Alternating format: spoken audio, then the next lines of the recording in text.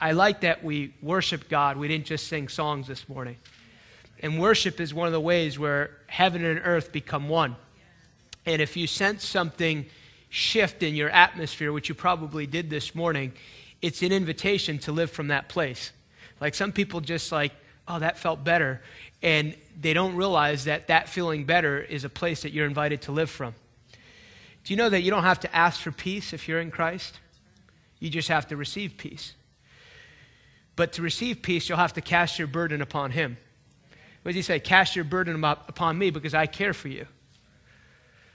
So he liked to care for you. It's kind of like he'd like to save the whole world, but if you don't receive him, then you can't receive what he done for you. It's really fascinating relating to God because, I don't know why I'm saying this, but it's very fascinating relating to God because he's not need-based. If he was need-based, all the world's problems would be fixed. Sometimes people think because I have a problem, God's just going to fix it, and I don't have to actually trust him to fix it. He may do that, but the way he'd like to do it is, I'm going to give you this problem, and I'm going to trust what you've said about it, and as I give you this problem, I trust you to do exactly what you've said about it. There's nowhere in Scripture where he ever turned anyone away, where they go, hey, I'd like to receive a healing. He didn't go, no, I'm just not in the mood to do that. We have to get delivered of the concept that talking to God is like playing the lottery. A lot of people approach God like that. They're like, God, help me! And they're hoping he helps them. But if you approach him properly, you'll receive what he said about it. Part of what I've learned, though, is a lot of people have experienced disappointment, so they don't want to trust God in case he doesn't do something. So I'd rather live a life just down. Like, do you know it's a whole lot easier just to believe that God won't do anything? Because if you believe he won't do anything, you'll receive what you believe. But then the other side of that I've learned is that I've been really learning this, and it's this. It's like, if I'm not trusting God for impossible things, then I really don't need him. If there's not things in your life, you're like, if the only thing you've trusted God is for salvation, but everything you can do in your life you can do on your own, you're living way below, because he'd like you to do the impossible. It's the only way he displays his goodness to the world around you. I have a prayer that people will look at my life and they go, he's kind of good looking. He's a little short. But there's no way he could be doing that. There must be a God. Sometimes we've just reduced God to what we can do. And he'd like to really partner with us to change the world. That's what I really learned. I was like, I had that thought to me, like, if I'm just trusting God for stuff I can do, something's wrong with this picture. Because the only way the earth changes is it comes through the heart of a man and woman. God's not moving independently of people. If he's doing that, he would have jumped in between Adam and the devil. Don't do it. But he's so committed to his word that he goes, you're steward of the earth. Now, all you can do now is trust that you'll trust me for everything. It's really interesting, isn't it? It's an interesting world we live in, that God gets blamed for a lot of stuff he doesn't have anything to do with. You know, I just got back from Africa, 2-3 different countries, and you watch what's happening in those countries, and you look at that and you go, man, this is a tough way to live. But I live with the conviction that God really cares about those people. He doesn't love Americans more than he loves Africans. But if you set up a society a certain way, we're not perfect, but it was founded on religious liberty. People came here because they didn't want the tyranny of a government telling them how to worship. It really bothers people from other countries too. I like get all mad, like, don't blame me, blame the Bible. It's another picture too. God uses imperfect people. Like, it's always brought up like the founding fathers did this and that. Well, they got a few things right. And created the greatest wealth the world has ever seen.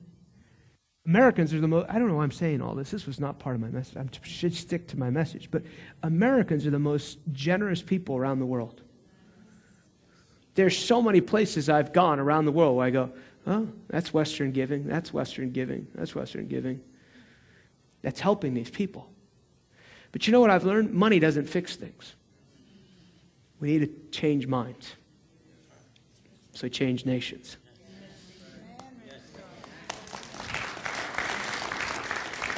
That was a good Pentecostal clap. So that was round one. Just real quickly, tell you about a few things. Have my book back there. If you haven't gotten it, you can repent before the day is up. Buy the book. I have it in Spanish. Pastor, you got a copy of my book? You should. Oh, Spanish. En español. Yo te bendiga, hermano. Pastor. There we go. So it's back there in Spanish. And then two things. I know some of you pray for our ministry on a daily basis. We have a daily prayer guide where we focus on specific things on specific days, 6 days a week, because we take one day to rest. You should rest. You're not bigger than God. It gets quiet when you say things like that to Americans. Then the other side of that, some people are obsessed with doing nothing. It's true. Americans just, anyway. But we believe Matthew 18, and you did it this morning, where two agree. It doesn't say it might be done. It shall be done. There's no maybe in certain things. And so you can grab a prayer guide, and then if you feel connected with us and you like to partner with us as a ministry, you can do that. I do believe the Lord's given me a message for you this morning. And let me just open my notes. But before I do that, is there someone here this morning, you have a pain in your neck? Pain? Oh, why don't you guys stand? Yeah, go ahead and stand. How long have you guys had that pain? August 4th. Did you have an accident or something? You fell. Are you in pain right now? Somewhat. How long have you had the pain? 23 years. A little while. Looks like you work out though, so. Yeah. I used to look like that my other life. And how long have you had the pain? 12 years. Well, let's practice what the Bible says. I don't believe God would just highlight that to me all morning to go, hey, let's just pray for them to make them feel better. Let's pray for them so they can get healed. So if you're around them, and you want to come into agreement with that, why don't you lay hands on them? Let's get somebody, just get around them. And we're just going to pray together, so just hold on a second. We already know what the problem is.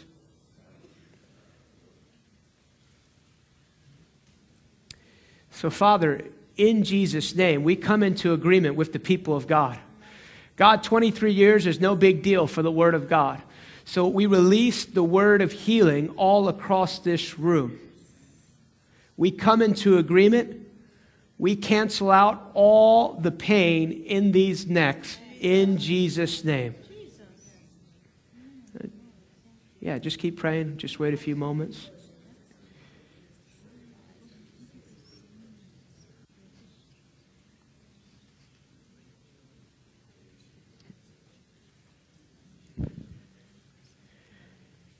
Be healed today in Jesus' name.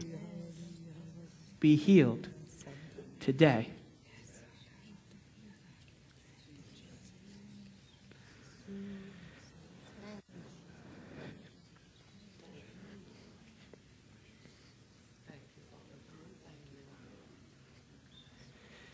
Come into agreement for healing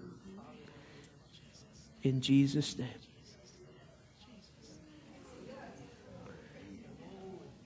The name of Jesus.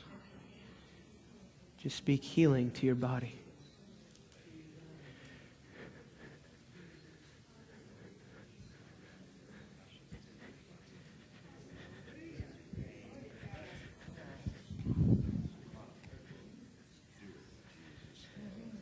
Just cancel all the pain in your neck. In Jesus' name. In Jesus' name. What can you feel? Heat. Heat is good. Heat is good unless you're dead. Did you have pain in your neck as well, Pastor? Okay. About 4 days. How are you feeling now? It feels good. Good. How do you feel, sir? Good. How do you feel? You felt heat? Heat is good. Heat is good.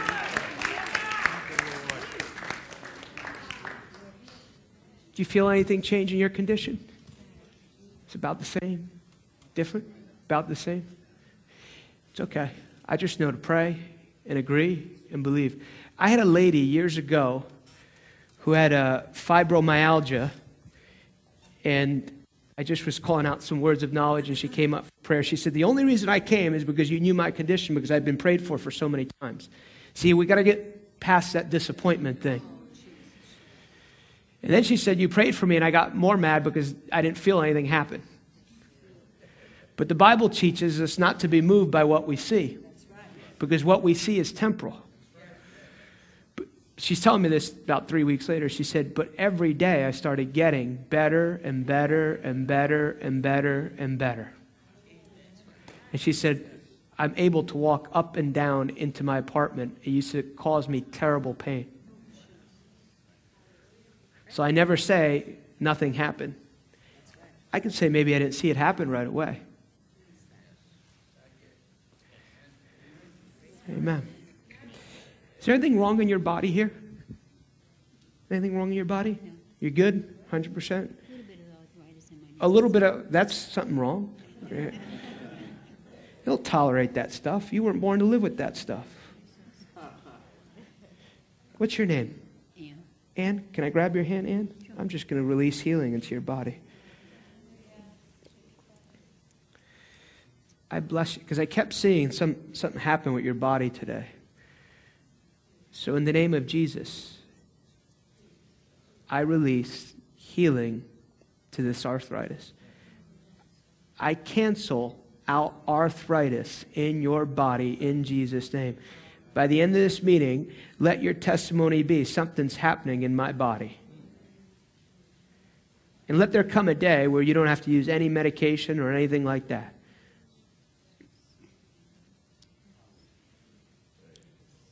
In Jesus' name.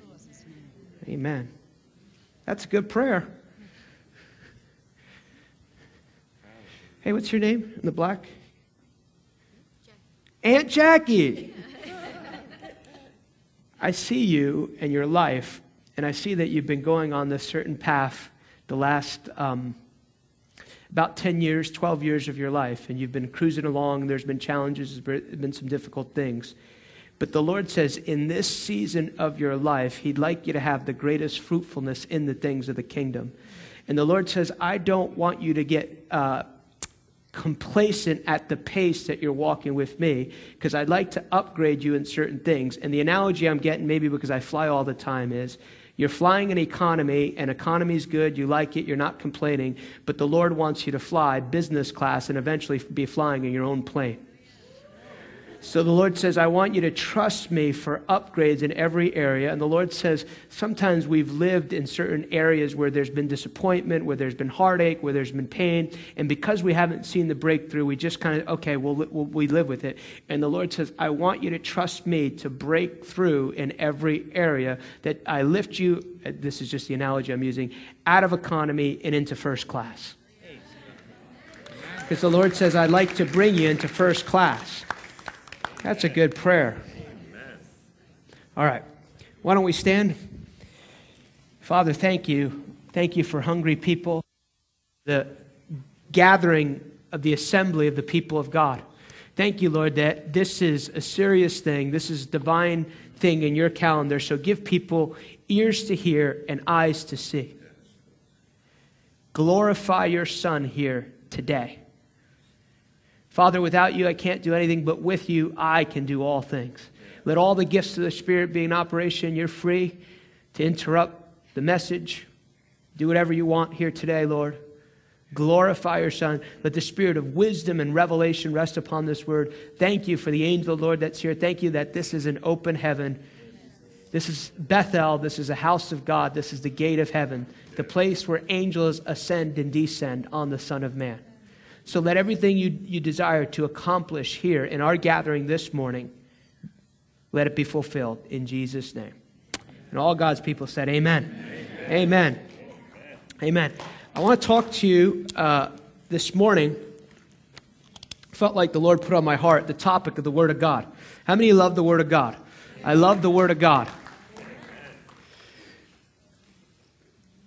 If you have trouble engaging the Word of God, it probably means you just have to begin to develop that discipline, because what we'll see this morning is you are actually created to live by the Word of God.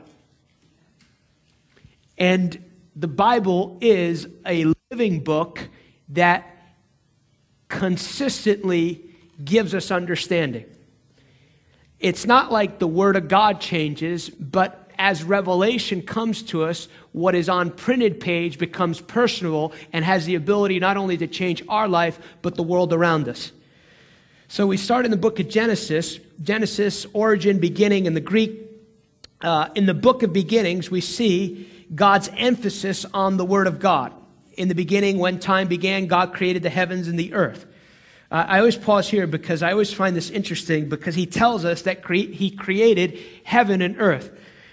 How many know that God doesn't need a place to live? But he creates a place called heaven to show us where he wants to live. And I believe the other part of the reason he creates heaven is to show us what life he intends to be upon the earth. And Jesus does not give us prayers that can't be answered. He taught his disciples to pray, not after you die, but pray this way. Pray that heaven would be like earth. That earth would be like heaven. So he emphasizes the power of his word, and he puts into order what was out of order in the earth. Genesis 1, 3 through 5. God spoke. Genesis 1, 11 through 13. God spoke. Genesis 1, 14 through 15. God spoke. And notice, God could have just, in Scripture, just told us that I spoke the universe and then I finished it. But he's emphasizing how powerful what he speaks and how that creates and that accomplishes the will of God. God is not arbitrary. God doesn't just go, hey, maybe I'll throw an ocean over here, maybe I'll put man here. It's very, very intentional. So if it can be described, if we can describe God this way, as God having a mind, his mind is very intentional, and what he's intentional about, he speaks, and what he speaks creates.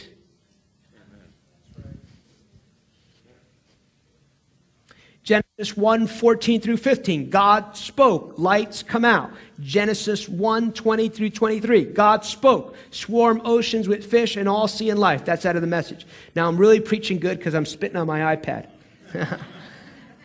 Genesis 1, 24 through 25. God spoke, earth germinate life, every sort of thing, every sort and kind thing. Genesis 1, 26 and 28. God spoke, let us make man in our image. God's spoken word created the reality that he intended. God's word also contained within itself a characteristic in that which was spoken to reproduce after itself. The thought there is this, that when he speaks, he actually releases a seed into the earth where those things reproduce after itself. I don't believe that every tree that ever needed to be existed came into being, but the seed of the ability of those trees to be produced came into the earth. And I love this. Psalm says this. The writer here says, Psalm 33:9. For he spoke it, and it was done. He commanded it, and it stood fast. God is fully committed to his word. Said a minute ago, he is so committed to his word that in Genesis 1:26, we won't look at just for the sake of time, 26 through 28, he says to man, be over all the earth. He is so committed to that he can't violate that once he's made Adam the steward of his earth. He can't jump in the middle and go like, don't do it. Don't do it. it also shows his commitment to people's choice. He's such a loving God. He doesn't need anything out of himself. He's not looking for robots. So he actually gives humanity the ability to choose life and death. They can even choose death, and they'll go to a place he never intended to them because he will honor their choice. He's that committed to you being able to decide what you want to do with your life. God's not sending anyone to hell. God designed to be of critical importance to our lives, our individual destiny, and the future of the world around us. God has given us the full counsel of Scripture and the Father, Son, and Holy Spirit to fulfill the mandate of the assignment He has given us as individuals and a corporate body. This is the Apostle Paul speaking. Obviously, I'm using a lot of verses just starting off here. 2 Timothy 3, verse 16. All Scripture, not the Scripture you like, not the Scripture, not all the Scripture you can understand. Like people say, I don't like what that says. It doesn't matter. Doesn't work for me. The Bible's true, whether it works for you a day in your life or not. All Scripture is given by inspiration of God, old and new. Like some people say, well, that's not in the New Testament. That's religious propaganda. Anyway, is profitable for doctrine, for reproof, for correction, for instruction in righteousness. That means sometimes the Word of God is good to bring correction to us. That the man of God may be complete and thoroughly equipped for every good work. That is what I like. The same word, this is why I emphasize this first part, the same word God used to put the universe that was out of order has been given as a gift to humanity to know its origins, a blueprint to disciple nations, and as an invaluable tool to give victory to every believer in every area of life. You know, it's interesting. I heard this. Don't really delve into this much, but they say the difference between a human and an ape is about 1% DNA. You know what that difference is? You're made in the image of God. That's why they think we came from apes. It's a logical conclusion, but God's not logical. Like, let me help you guys out. Let's just read the Bible. There are two primary Greek words that describe Scripture, which is translated in the New Testament. The first, logos, refers principally to the inspired Word of God. John 1. In the beginning was the Word was with God, the Word was God, He was in the beginning with God. I always read that, and first of all, I'm fascinated by John, but I'm also, you think about this, the God who speaks the universe into existence actually places Himself within the limitations of the world that He created, so you could be right with Him. You want to talk about humility? And you can't forgive your uncle?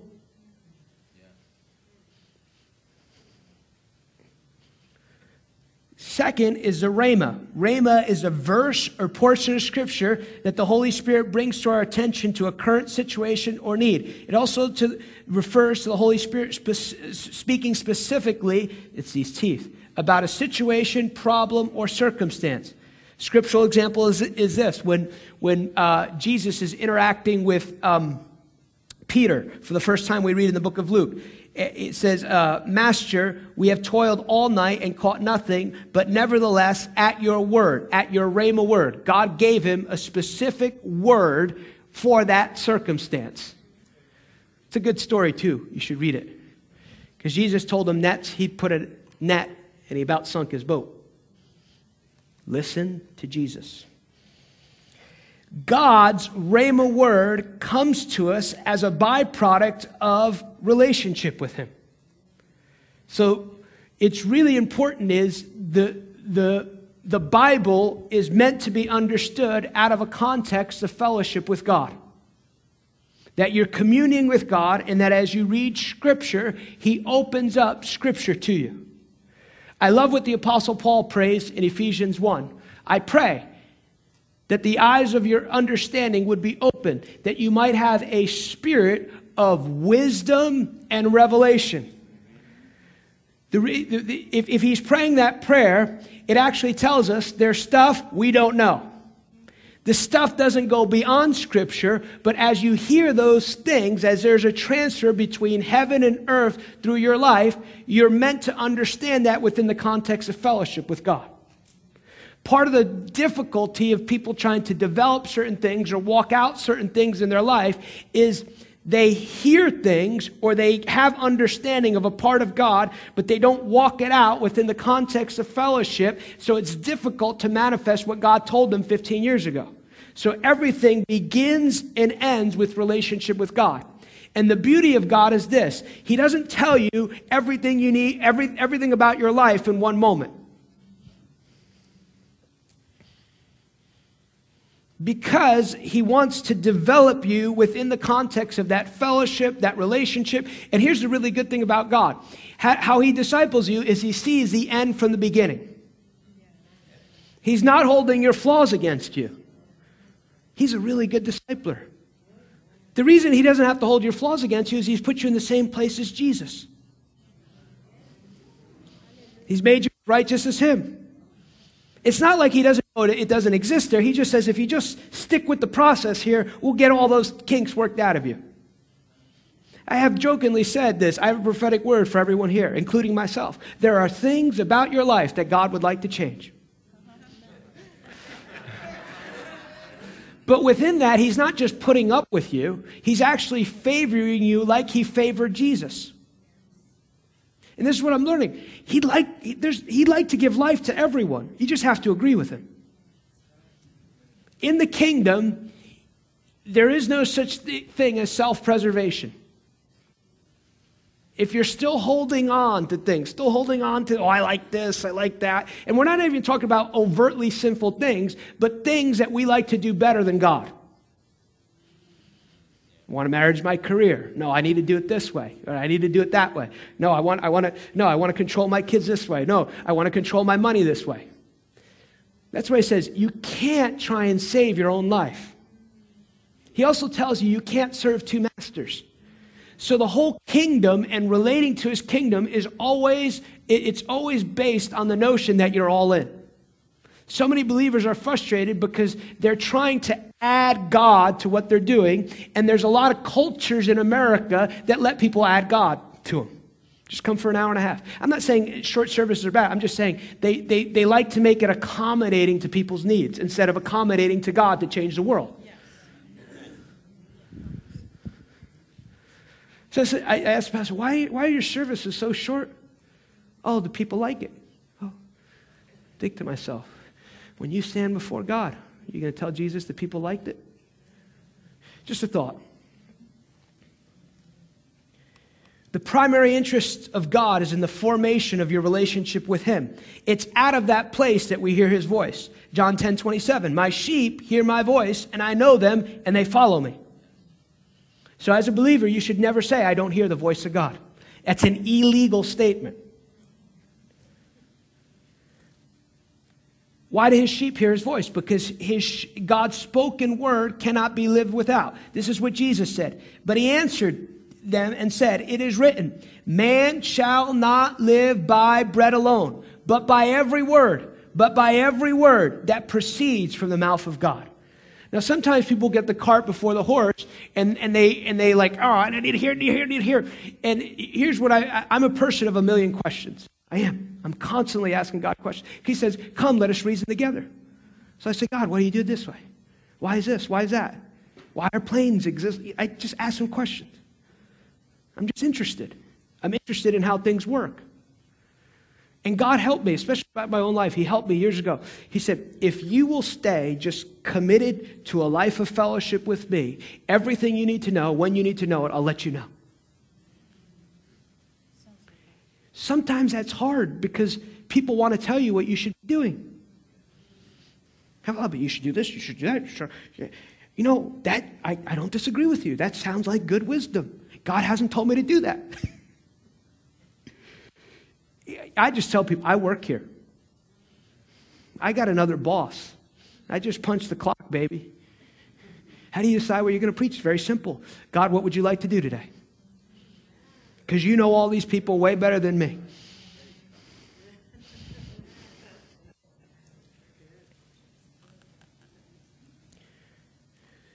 So the Word of God, the Rhema word, comes to us as a byproduct of relationship with God. Now, here's an important point to this all. We were designed to live governed by the Word of God.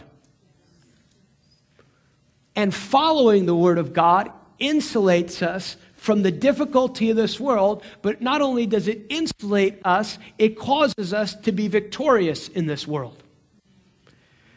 I work a lot with leaders, and sometimes they bring problems to them.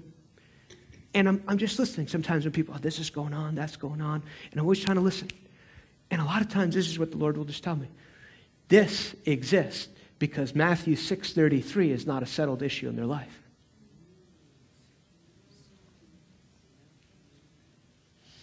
So here's Jesus' words.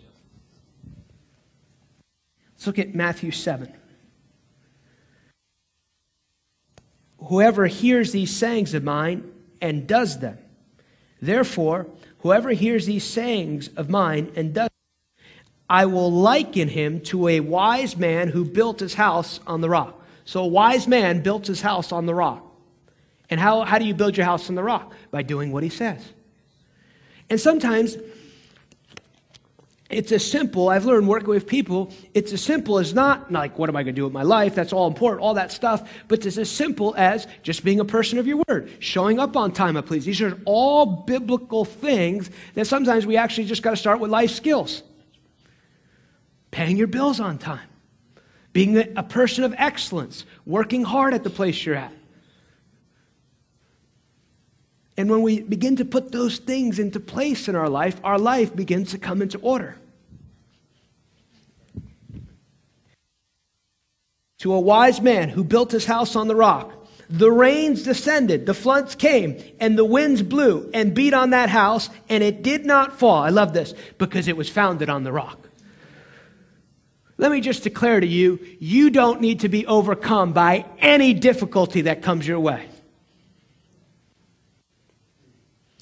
Our biggest problem is not the devil.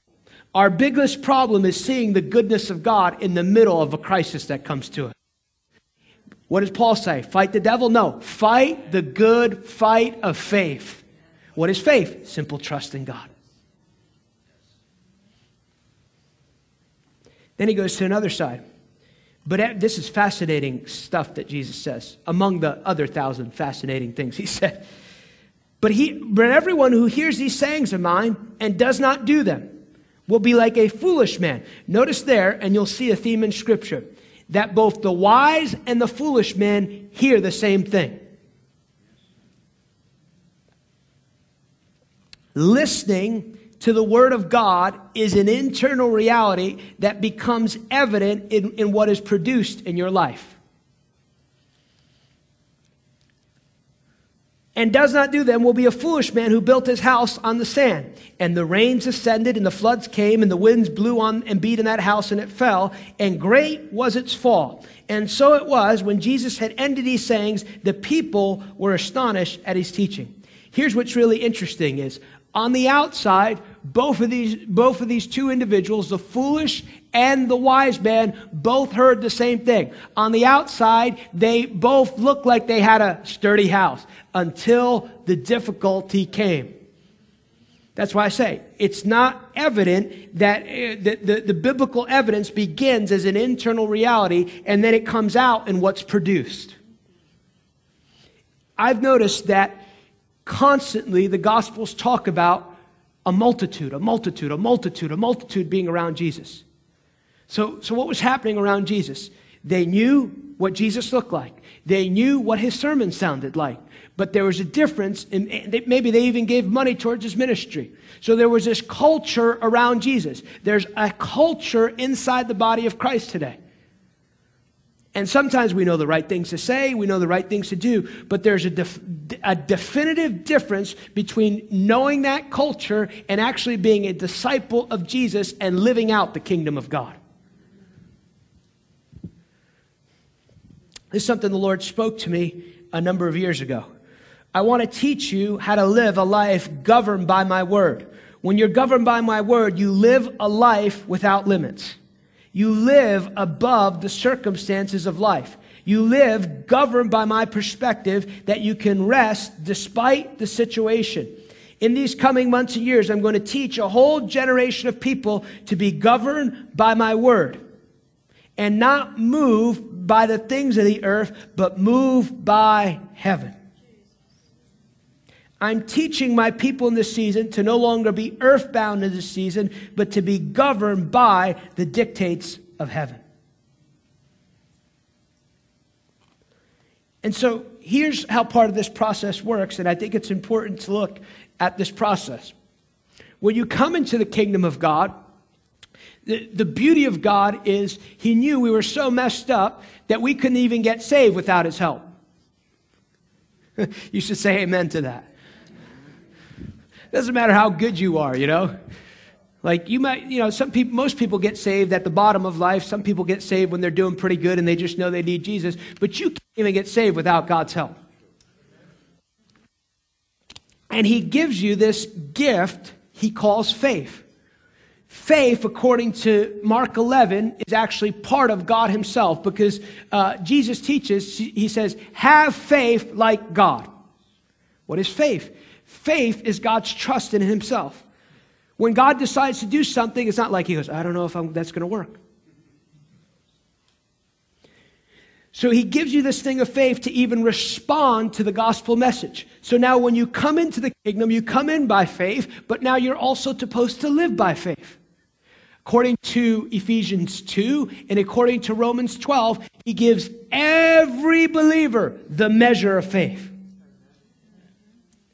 And now you are responsible for stewarding this measure of faith that's on the inside of you. And when you come into the kingdom, this measure of faith was supposed to wrap itself around the word of God that you hear. Faith is so important that you can't understand the things of God without faith. The beauty of faith is this. Faith gives every person in this room the ability to no longer be governed by the five senses. Big difference between us and how the world is supposed to think. The world is governed by logic, reasoning. I can do that, I can't do that. Faith is governed exactly by what God said. Look at Hebrews 11. We'll look at this.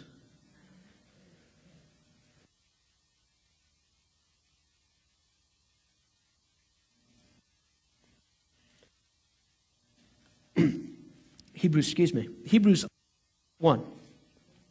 Now faith is the substance of things hoped for, the evidence of things not seen. The evidence of things not seen.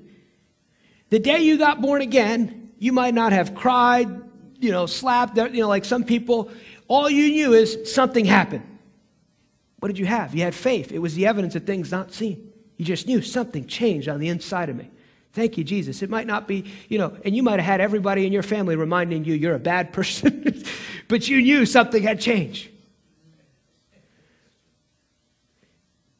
And hopefully by the grace of God, they saw the evidence of what was not seen. For by it the elders obtained a good testimony. Now verse 3 is really helpful for Western believers because many believers want to understand and then have faith. But biblical faith is this. Verse 3. By faith we understand that the worlds were framed by the word of God. You don't understand and have faith. You have faith that causes you to understand. Big difference. Think about what we believe if you got born again. If you got born again, you believe that there was a Father, Son, and Holy Spirit who speak the universe into existence. Place a perfect man and woman in a garden. They fall out of alignment with him. God still's got a plan. Thank God.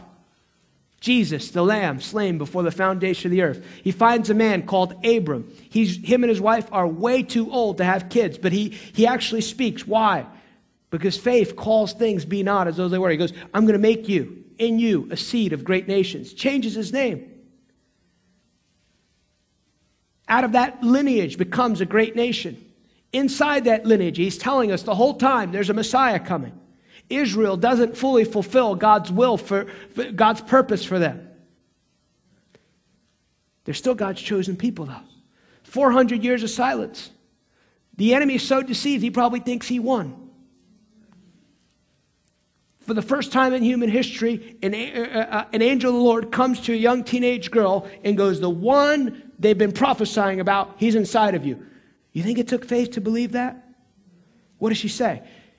I think English, New York, New Jersey translation, I don't know what you just said, but I believe.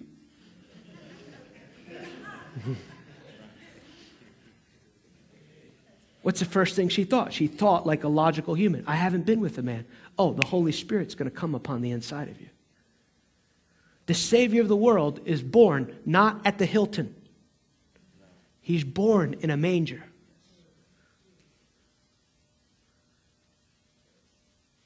They follow a star. He doesn't start ministry right away, but he's perfect. You want to talk about who's in counseling? It's probably Jesus' brothers and sisters. How'd you like to grow up around a perfect brother, sister, brother? Why can't you be more like Jesus?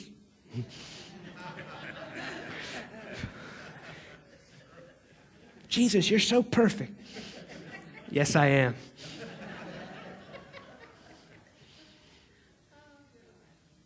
He becomes an adult. He doesn't go into ministry right away. He becomes a carpenter. And I guarantee you his stuff wasn't being sold at IKEA. And it never went on sale if it was perfect. You either pay full retail or you ain't getting Jesus stuff. About 30, he begins his ministry. Most people think about 30. He picks a bunch of men who had a lot of issues. He didn't go to Harvard, though. He didn't go to the brightest school of the day. Why? Because God sees differently. He speaks like no other man spoke. He does miracles no other man did. John says the books of the world couldn't contain everything he did. And then he dies. The beautiful thing about Jesus is, I encourage you, read the Gospel of John. No one took Jesus' life from him. He freely gave it up. Like the devil think he didn't take his life. He's like, I'll give my life. He dies. He doesn't just Hollywood die. He really dies. He's dead for 3 days. And he rose again. That's what we believe. Amen. You can't understand that through your intellect. It causes faith to give you understanding. Amen. So the faith that God has given you, even when you come into the kingdom, is supposed to respond to the word of God that you hear. If your faith doesn't wrap itself around what it's heard, then it will profit you not anything. And this is where it gets really dangerous, because you can hear concepts over and over again, but without grabbing it by faith, you don't have to fully understand it, but if you don't grab it by faith, in your mind you can go, that's amazing, but in reality you are not producing what that word has been called to produce in your life. Look at Matthew 13. Jesus explains this concept here. Everybody still alive? Jesus speaks extensively about what happens when the word comes forth. It's fascinating because in this context of teaching, he says, he who has ears, let him hear. Hold on a second. I always do this when I'm reading scripture. I go, time out. He's saying, he who has ears, let him hear. Everybody there's got ears. Maybe they're not listening. That's why Paul would later teach us, faith comes by hearing. Abner translation, faith comes by hearing and hearing and hearing and hearing and hearing and hearing and hearing and hearing and hearing and hearing and hearing. I'm serious.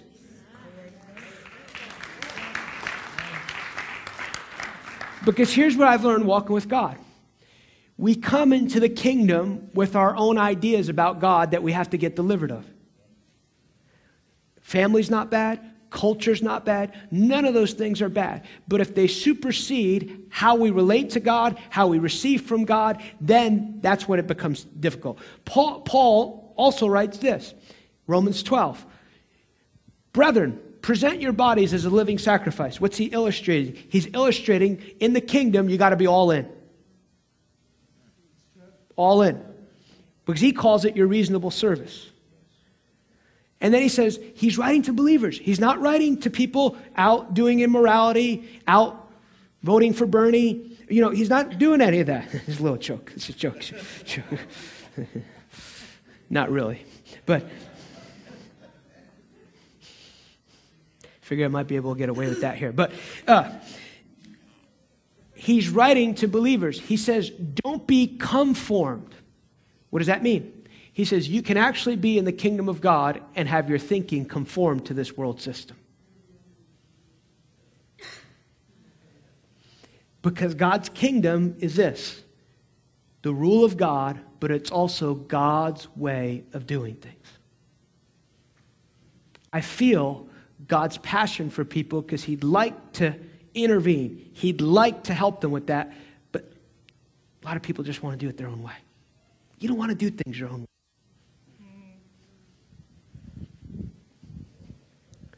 So here he goes. He's teaching about what happens when the word comes forth. Therefore, hear the parable of the sower. He explains it. I encourage you to read Matthew 13 on your own. When anyone hears the word of the kingdom and does not understand it. When anyone hears the word of the kingdom and does not understand it. We just read Hebrews 11, so I don't think it's a distortion to say this. When anyone hears the word of God and does not wrap their faith around it, here's what he tells us happens. Then the wicked one comes and snatches away what is sown in his heart. This is he who received seed by the wayside. What is the seed? The seed is the word of God. Most people reject what God is saying because it comes in seed form. It doesn't come in completed form. The same God who speaks the universe into existence, who calls things be not as though they were, he is constantly speaking. He's constantly trying to share us the power of his word to us. But he needs a willing heart that goes, I receive what you just said. I don't understand how it's all going to happen, but I receive the word of God.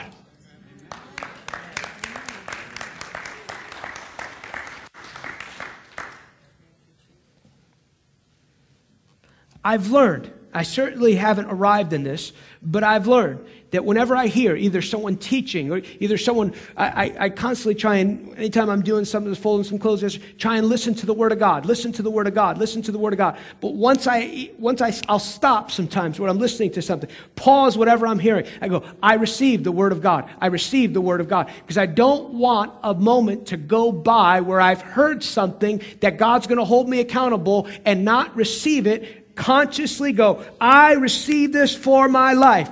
The circumstance might be totally different than what you just said, or I need this to bring adjustment to my life. See, when God speaks, it locates what he said and where you're thinking. Why? Because the word of God divides you, and in that place, it's an invitation to shift the way you think.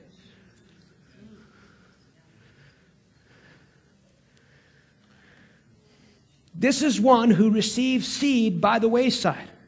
But he who received the seed on the stony place, this is he who hears the word and immediately receives it with joy. Yet it has no root in himself, but only endures for a while. For when tribulation, persecution arise because of the word, immediately he stumbles. So what happens? Yes, I got it! And then things start going the other way. Then the enemy tries to convince you, this is hard, this is too hard, you can't do it, you can't do it, can't believe, don't believe that God stuff.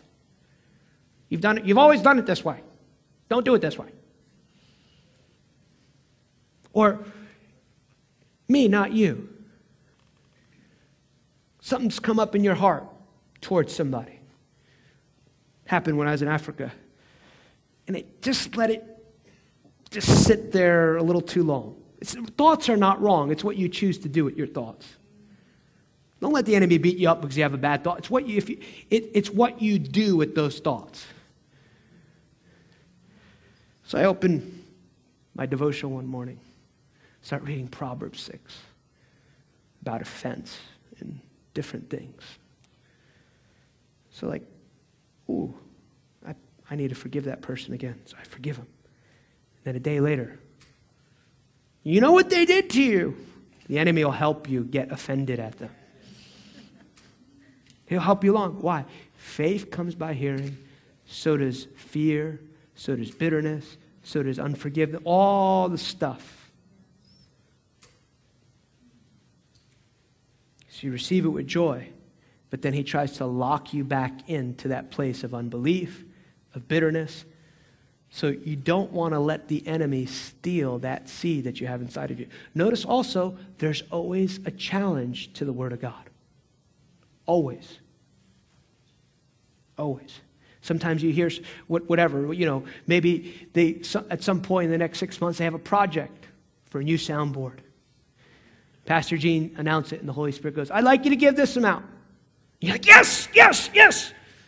Next week, we're going to receive the offering for it. All right, I'm ready. And you're driving home, and that little voice comes. That's a lot of money. You got to be practical.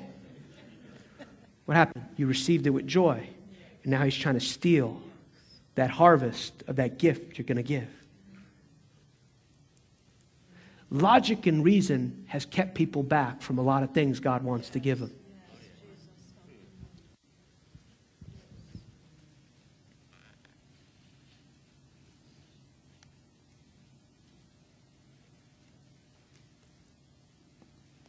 I lost my place.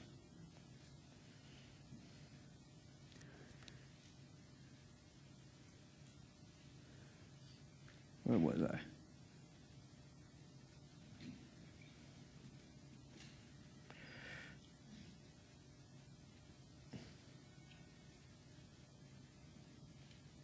Oh, here we go. Verse 22, but now he who received the seed among thorns is he who hears the word, and the cares of this world, deceitfulness of riches, choke out the word, and it becomes unfruitful. What's that one? I'll give you an example because I'm going home tomorrow morning. Men, we want you to sign up for the men's retreat. Holy Spirit, I want you to go to that. I want you to go to that. Next day at work, they go, on so-and-so weekend, you can receive double overtime. What's that? The cares of this world. Not wrong to work. Please work. Work is not God's judgment for your life, despite what's happened to America in some places. Or anything. Cares of this world. Sometimes it's not bad things. Sometimes we will choose things that they're not sinful in of themselves. But when they override the word of God, the seed of that word is stolen from us. Just one example. Verse 23. But he who received the seed on good ground is he who hears the word and mixes faith with it, understands it, and indeed bear fruit, produces some 100, some 60, and some 30. Here's my prayer.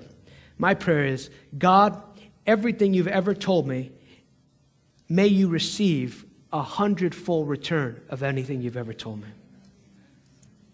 Let me get the greatest return you've ever said we could get in Scripture.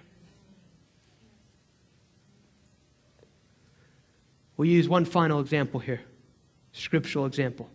I love the story of David and Goliath because I can identify with it a lot. Here's another challenge to often what we hear from God. The enemy loves to challenge people with their present circumstances, not where they're going. Even today, receive prayer for healing for your neck. Had it long time. Driving home. You've had this for 22 years. You know this is part of your life. Keep it. What is he doing? He's using present circumstance. Notice also the enemy and his demons, they're always in the realm of the soul. That's why God he's a spirit, and he communicates to you through your spirit. So he communicates through your spirit, and what he gives you can change natural things. The enemy is always focused on your eyes, your ears. He's always focused on things of the soul to try and get you to lead your life that way. And in this process, because we've walked this path, see, everyone's discipled. Everyone has a worldview. And so what happens is sometimes when we begin to walk the path that God has intended us to walk on, He convinces us that's not normal. It's not normal there. Not normal. Or you've been in church a while. It's not normal to do that. Can't you go to a normal church where they get you out in an hour? But really, the way of the Spirit is the most normal, liberating life thing you can do. But because, yes, in a certain sense, we've all been programmed to live a certain way, He tries to convince you you're losing your mind. No, you're living with the mind of Christ. I remember, this was years ago, I was told this story. I was sitting in a meeting, a friend of mine's church. I had this project going on. And the Lord goes, I'll just tell you the amount. It's might not be a big deal, but when you have like $300 in your bank, give $100. I said, the devil is a liar.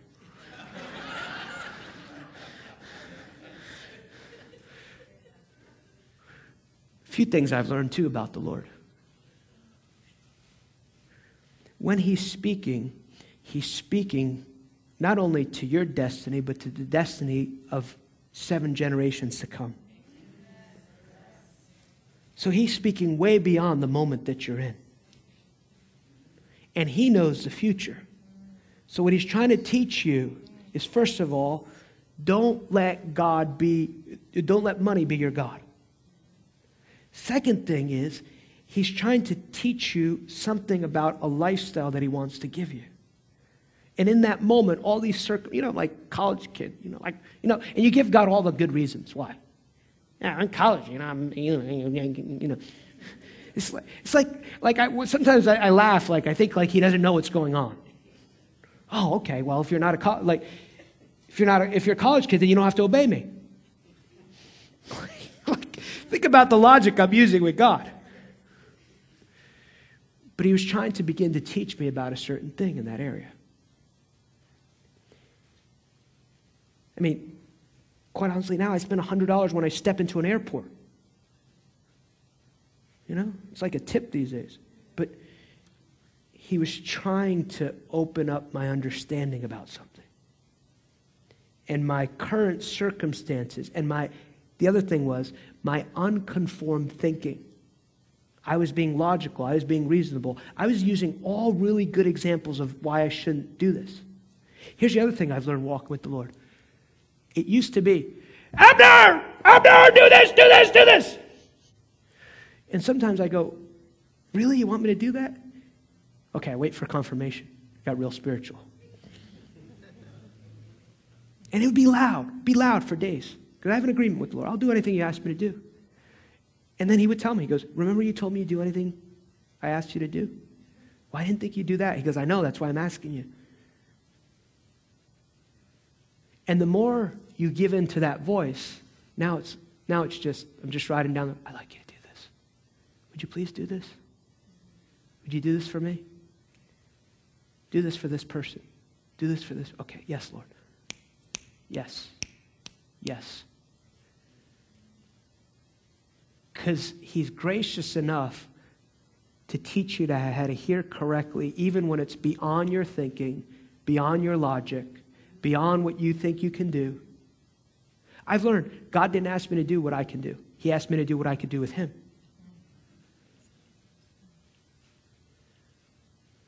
And so sometimes when He tries to, and that's just money, but when He tries to develop in a certain area, maybe you come to a healing seminar, and now every person you suddenly see at work is sick, and now you go, I got to practice this.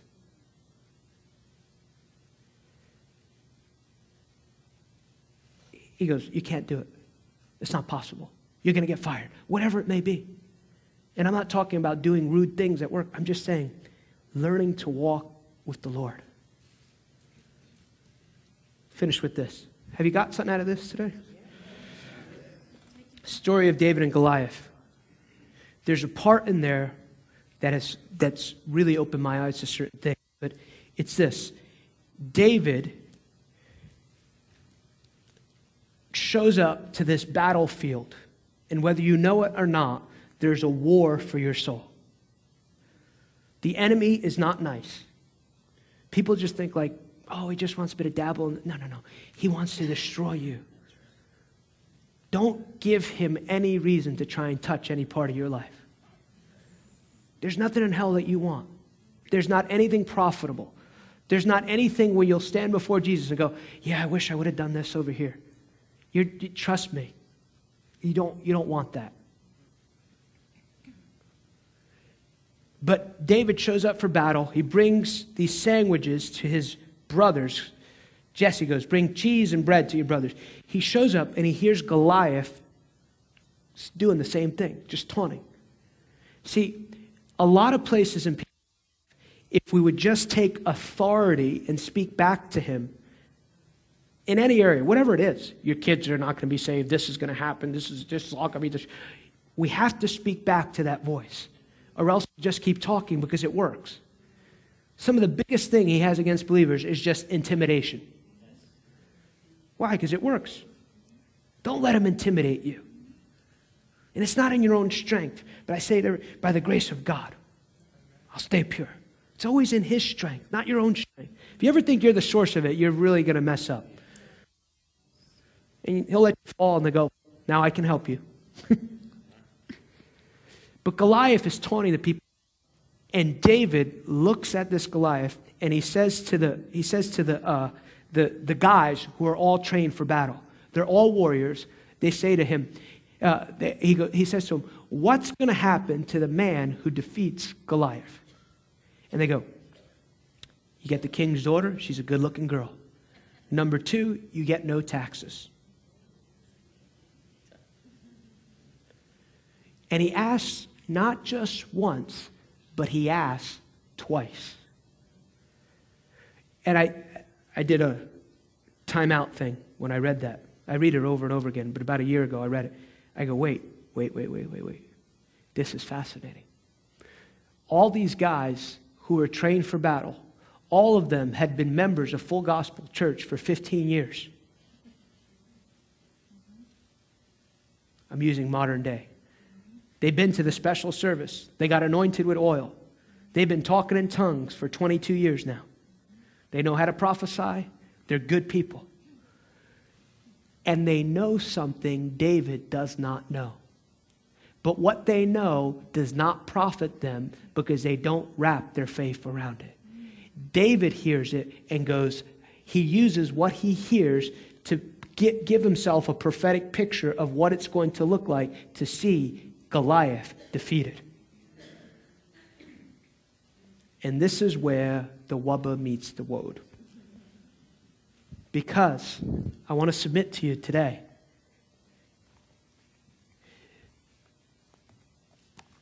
everyone in this room has the same Bible. Everyone in this room has the same commitment of the Father, the Son, and the Holy Spirit towards them. And the beautiful thing about God is everything He's ever asked us to do, He's given us the ability to do. He's given us the grace to do. But it goes back to the garden. He can't force you to do what He wants you to do. But the beautiful thing is like, this, I just know this is what it's like walking with God. God, I can't. That doesn't make any sense. That's really hard. I don't see how that could happen. No, you can do it. You can do it. Are you sure? Yes. Please do. Oh, God, I give you all the glory because I've never done that before. But you're the one who gave me the power to do that. I can't see with my own natural eyes how I can do this, but I'm going to trust you to do it. And I'm just going to take a step forward. And as you do that, I've also learned this, that little thing of fear. If you want to walk with God, you'll have to learn how to break that fear thing over and over and over again. And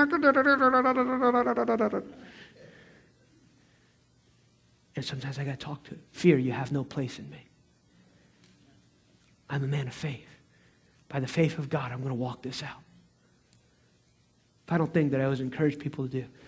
Any area of your life right now that you have a challenge, you have a difficulty, or that you know doesn't measure up with the Word of God, find the Scripture. Put the problem in one place, put the Scripture in another place, and start meditating and speaking over that thing every day, every day, every day, every day. Character flaws you have, maybe you get upset or get flustered or when, whatever, Thank you, God, for self-control. I know sometimes I lose it with these people. Sometimes I get upset. Thank you, God, for self-control. But the fruits of the Spirit are love, joy, peace, patience, kindness, and self-control. Worry.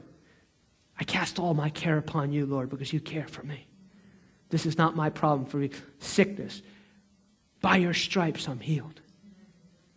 Depression. Thank you, Lord, that the joy of the Lord is my strength. Fearful for every problem.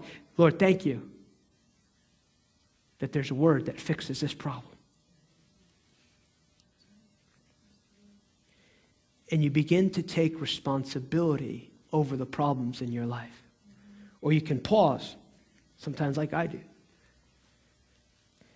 How do you see this situation, God?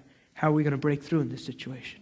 Because I know what your will is. I know what you want to do. So show me how this... Oh, hold off on that. You can begin to pray for that. But there's some things I need to put into place before you break... Okay, no problem, God. So what do? We always go back to headquarters. But you start in faith. This is what I've learned walking with the Lord. You have to start in faith, stand in faith, and finish in faith. David had the word from God to defeat Goliath. How did he finish? Now this is where logic and reasoning get thrown out. Who shows up for a battle with 5 stones? It's ridiculous. Only a man who knows the voice of God. Doesn't make any sense. Saul's going, you need to put some armor on. What are you doing? Sorry, Saul. I do warfare a little differently. I do warfare by worship and prayer.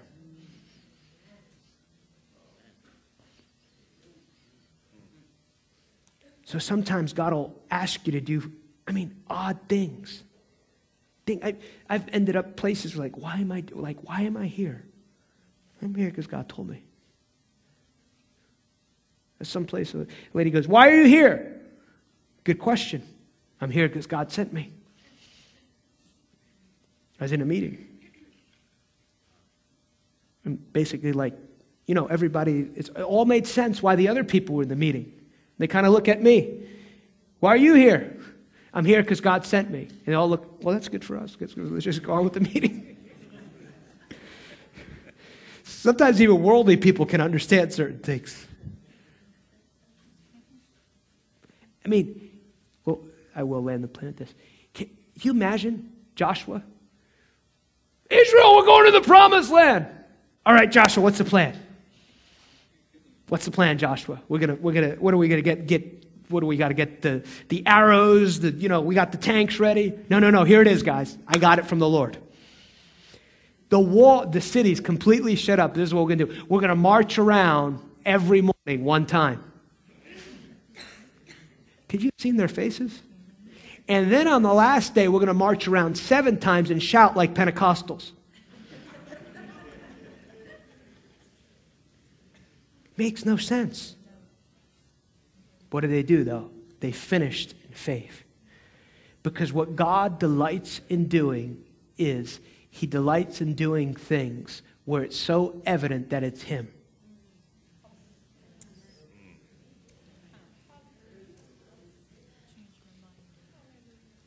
It's crazy, right? How are you going to do this? And He does it. You miss a turn, just go, God, forgive me. Get right back on the path. God, forgive me. Sometimes, honestly, you just need to repent for unbelief, for trusting yourself. Unbelief is one of the most tolerated things in the body of Christ. And we use Scripture a lot of times to do it. Just because you got a Scripture for something doesn't mean it's God. And you'll have friends who tell you that's the right thing to do. Well, just be reasonable. Most reasonable people are not changing the world. Amen? Hey, thanks for being patient. You receive this word? If you receive this word, just lift your hands to heaven.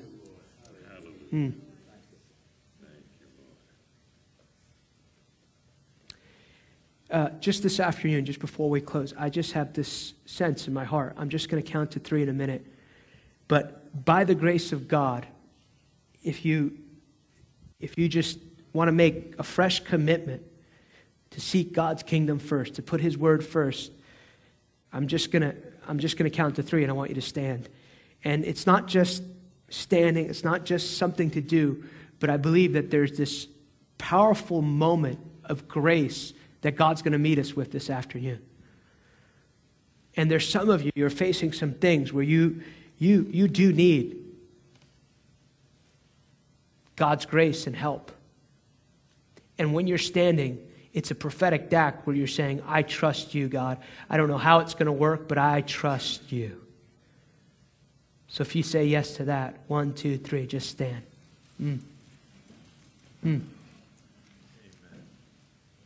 Thank you, Lord. Thank you, Lord. Thank you, Lord. Thank you, Lord. Thank you, Lord. Just wait a moment. Just let the Lord minister to you. Let the Lord minister peace to you. Let the Lord minister refreshing to you. Let the Lord strengthen you. This is the divine moment between you and the Lord.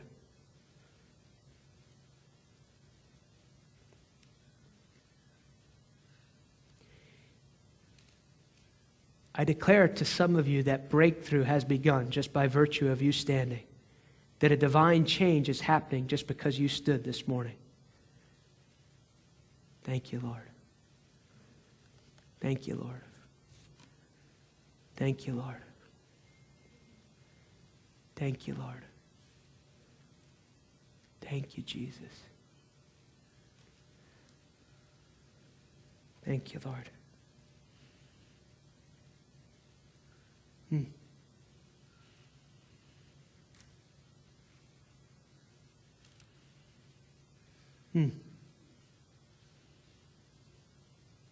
Some of you, just take a moment and just cast your burden upon the Lord, whatever area it may be.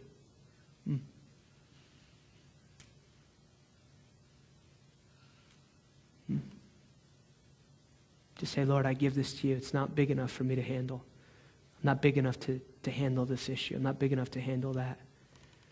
Some of you, it's work situations. Some of you, it's your own children. Some of you, it might be sickness or disease. Just say, Lord, I give this to you.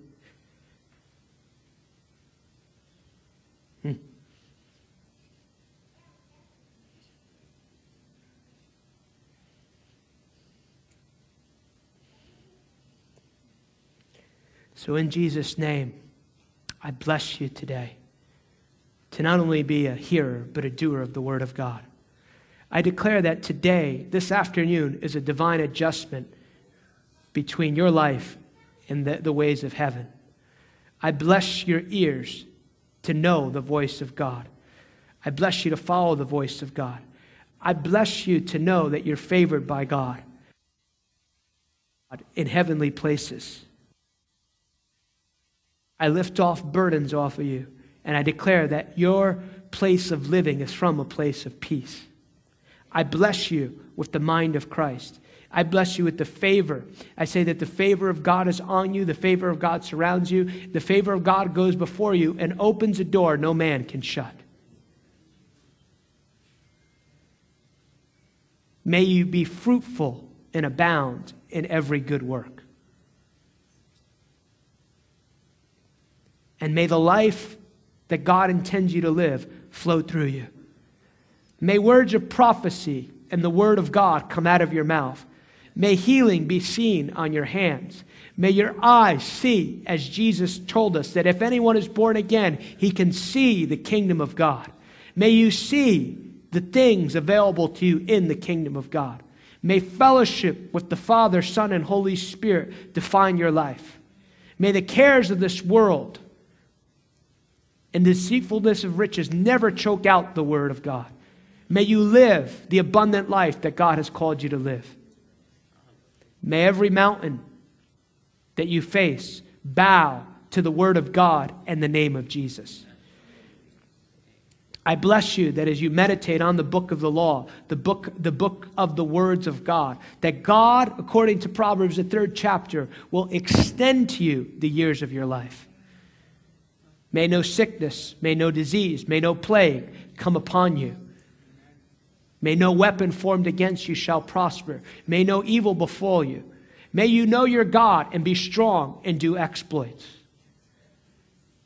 May you always see the word of God as your highest standard. May it always bring life to you and strength to your soul. May the blessing of God empower you to be everything God's called you to be. May you leave a righteous inheritance to your children's children.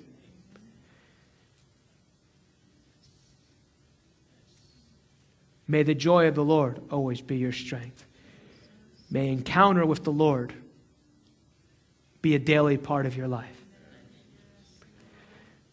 Father, I bless Full Gospel Church to fulfill every eternal thing it's called it to fulfill. I just see nights where you're going to come together and just worship God. That's all you're going to do. You're just going to come in here and worship. And out of that place of worship, people will hear the voice of God. Prophecies will come forth. Words will come forth for the benefit of their life and the benefit of this region. There's a prophetic dimension that God wants to add to this church as never before. He wants you to make you watchmen and seers as never before. So I bless this church with that. Father, let miracles come forth. Let a harvest come forth. Father, let people come to this church. They don't even know why they're here. Let them just walk in Sunday morning, Wednesday nights, anytime they meet, Lord. Let them just come and say, I must know your God. Father, let the Muslims come in. Let the Indians come in. Let the Jews come in. Let them all come in, Lord.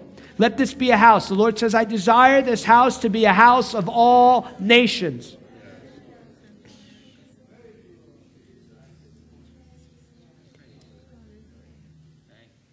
The Lord says, I want you to contend for an unprecedented harvest of souls.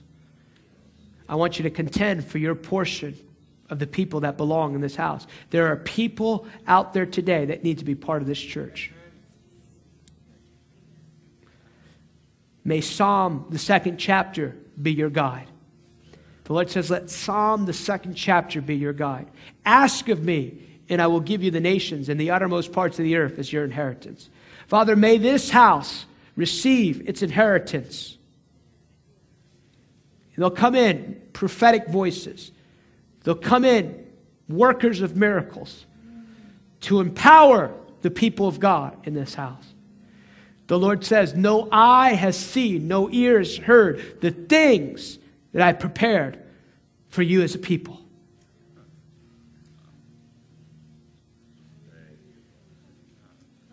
No eye has seen, no ear has heard the things that I have prepared for Full Gospel and for your life.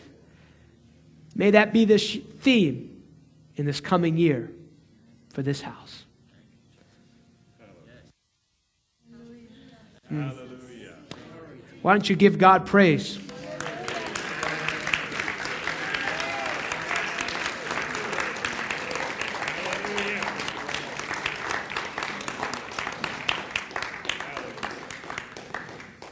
you look this way? Thank you very much for allowing me to minister to you. It's been a real pleasure.